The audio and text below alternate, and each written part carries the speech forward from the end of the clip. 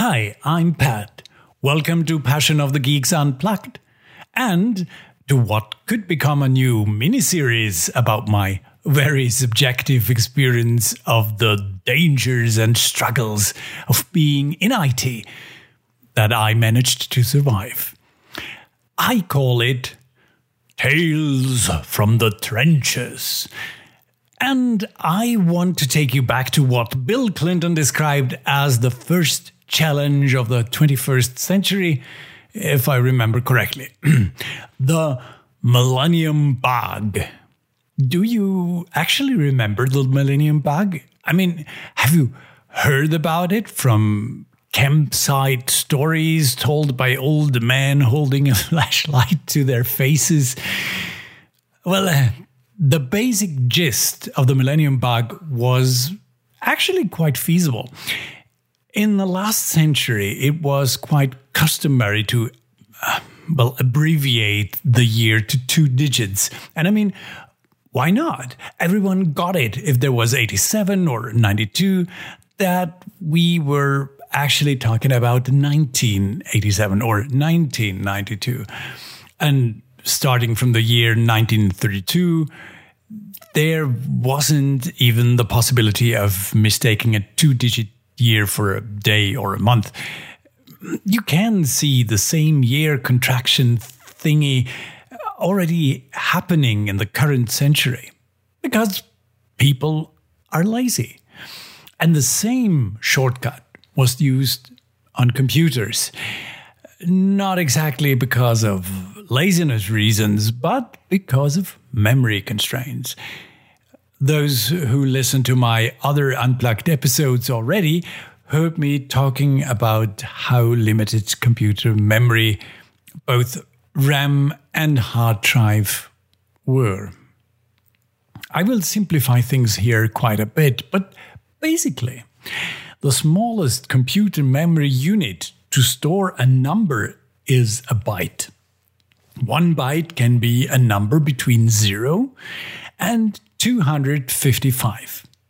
If you want a bigger number or a more complex number, you need additional bytes, and bytes were valuable.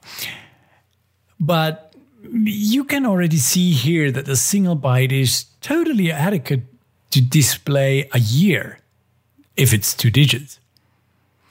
I know having to use 2 bytes instead of 1 doesn't sound like a lot, but try to imagine huge databases with thousands, if not millions of entries, and each of them using 2 bytes instead of 1. That's a huge difference, especially early in computer history. Now, there are other options to store dates, but they basically all used to store a contracted year to conserve space. Think about it like this. Say there is a river and you need a bridge to get across it. Right now, there are only a couple of cars a day, so 1 lane is totally sufficient. Sure, there might be more traffic in the future, but there might also be a bigger budget in the future. So you build a bridge that covers your current needs. Everything else would be too expensive. And it's the same with creating programs and databases.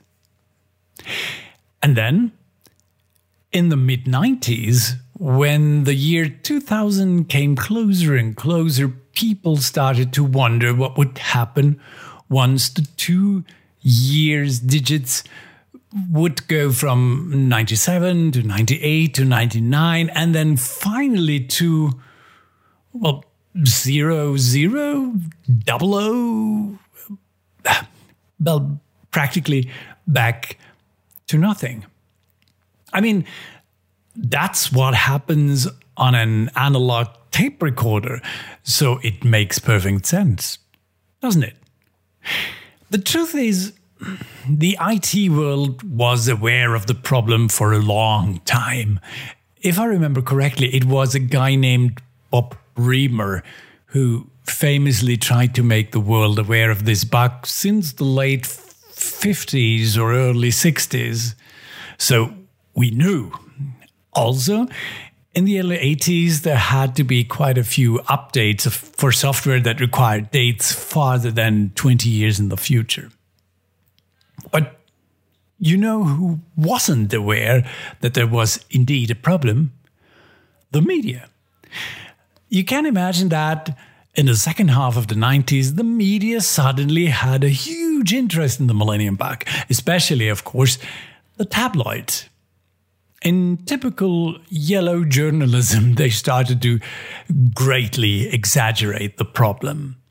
They were talking about huge worldwide computer crashes, hospitals that suddenly would be without life support, banks that will lose all accounting information, nuclear power plants that would fail, navigation system unusable, and perhaps even a couple of satellites that would drop down to Earth. Basically, apocalypse. Spoiler warning? That's not exactly what happened. Basically, nothing happened at all. Well, no, actually, that's not entirely true, but bear with me. I was working as a systems engineer in a big company at the time, and we were working at the Y2K problem for more than, I think, 3 years on and off, software upgrades, firmware updates, and the likes.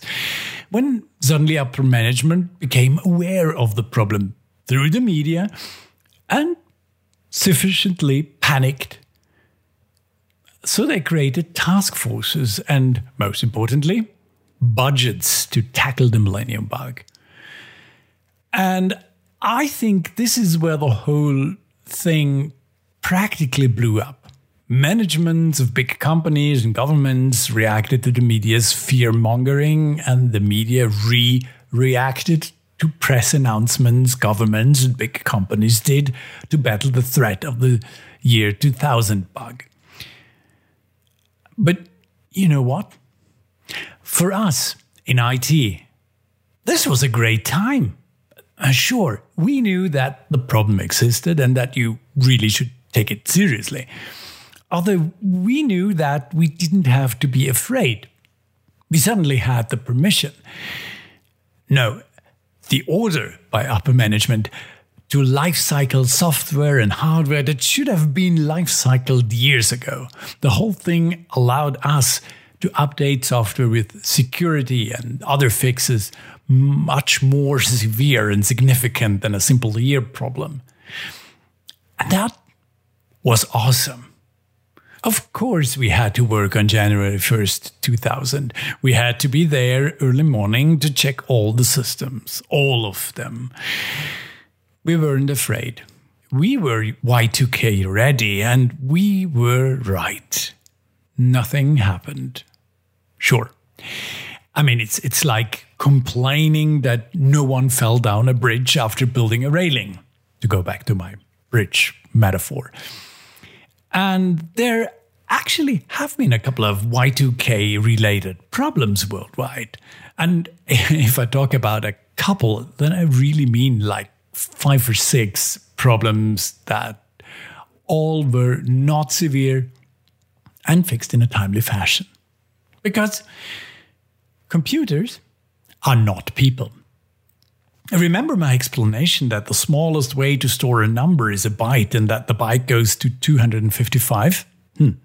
Well, the easiest way to display bytes is actually in hexadecimal, not decimal. For a computer, the year 99 in decimal is actually 63 in hexadecimal. Let's call it 63 so you can picture the number more clearly. And what comes after 63? 64. So after the year 99, there was just plain simply the year 100. Sure, displays sometimes had problems, truncating the last 2 digits. Some really displayed 2 zeros, but internally, it was just another new year as usual. Or sometimes, since the 19 was hard-coded into some of the displays, they showed the year 19,100. But this was more or less it. Nothing happened, partly, of course, thanks to the preparation everyone made. As I said, there were a couple of Y2K-related problems, but it is very hard to tell how much would have happened if we would not have prepared for the event. And, by the way, what many people, including the tabloids, don't know, there are a couple of other dates that had far more serious impact on IT. But that is not part of this episode.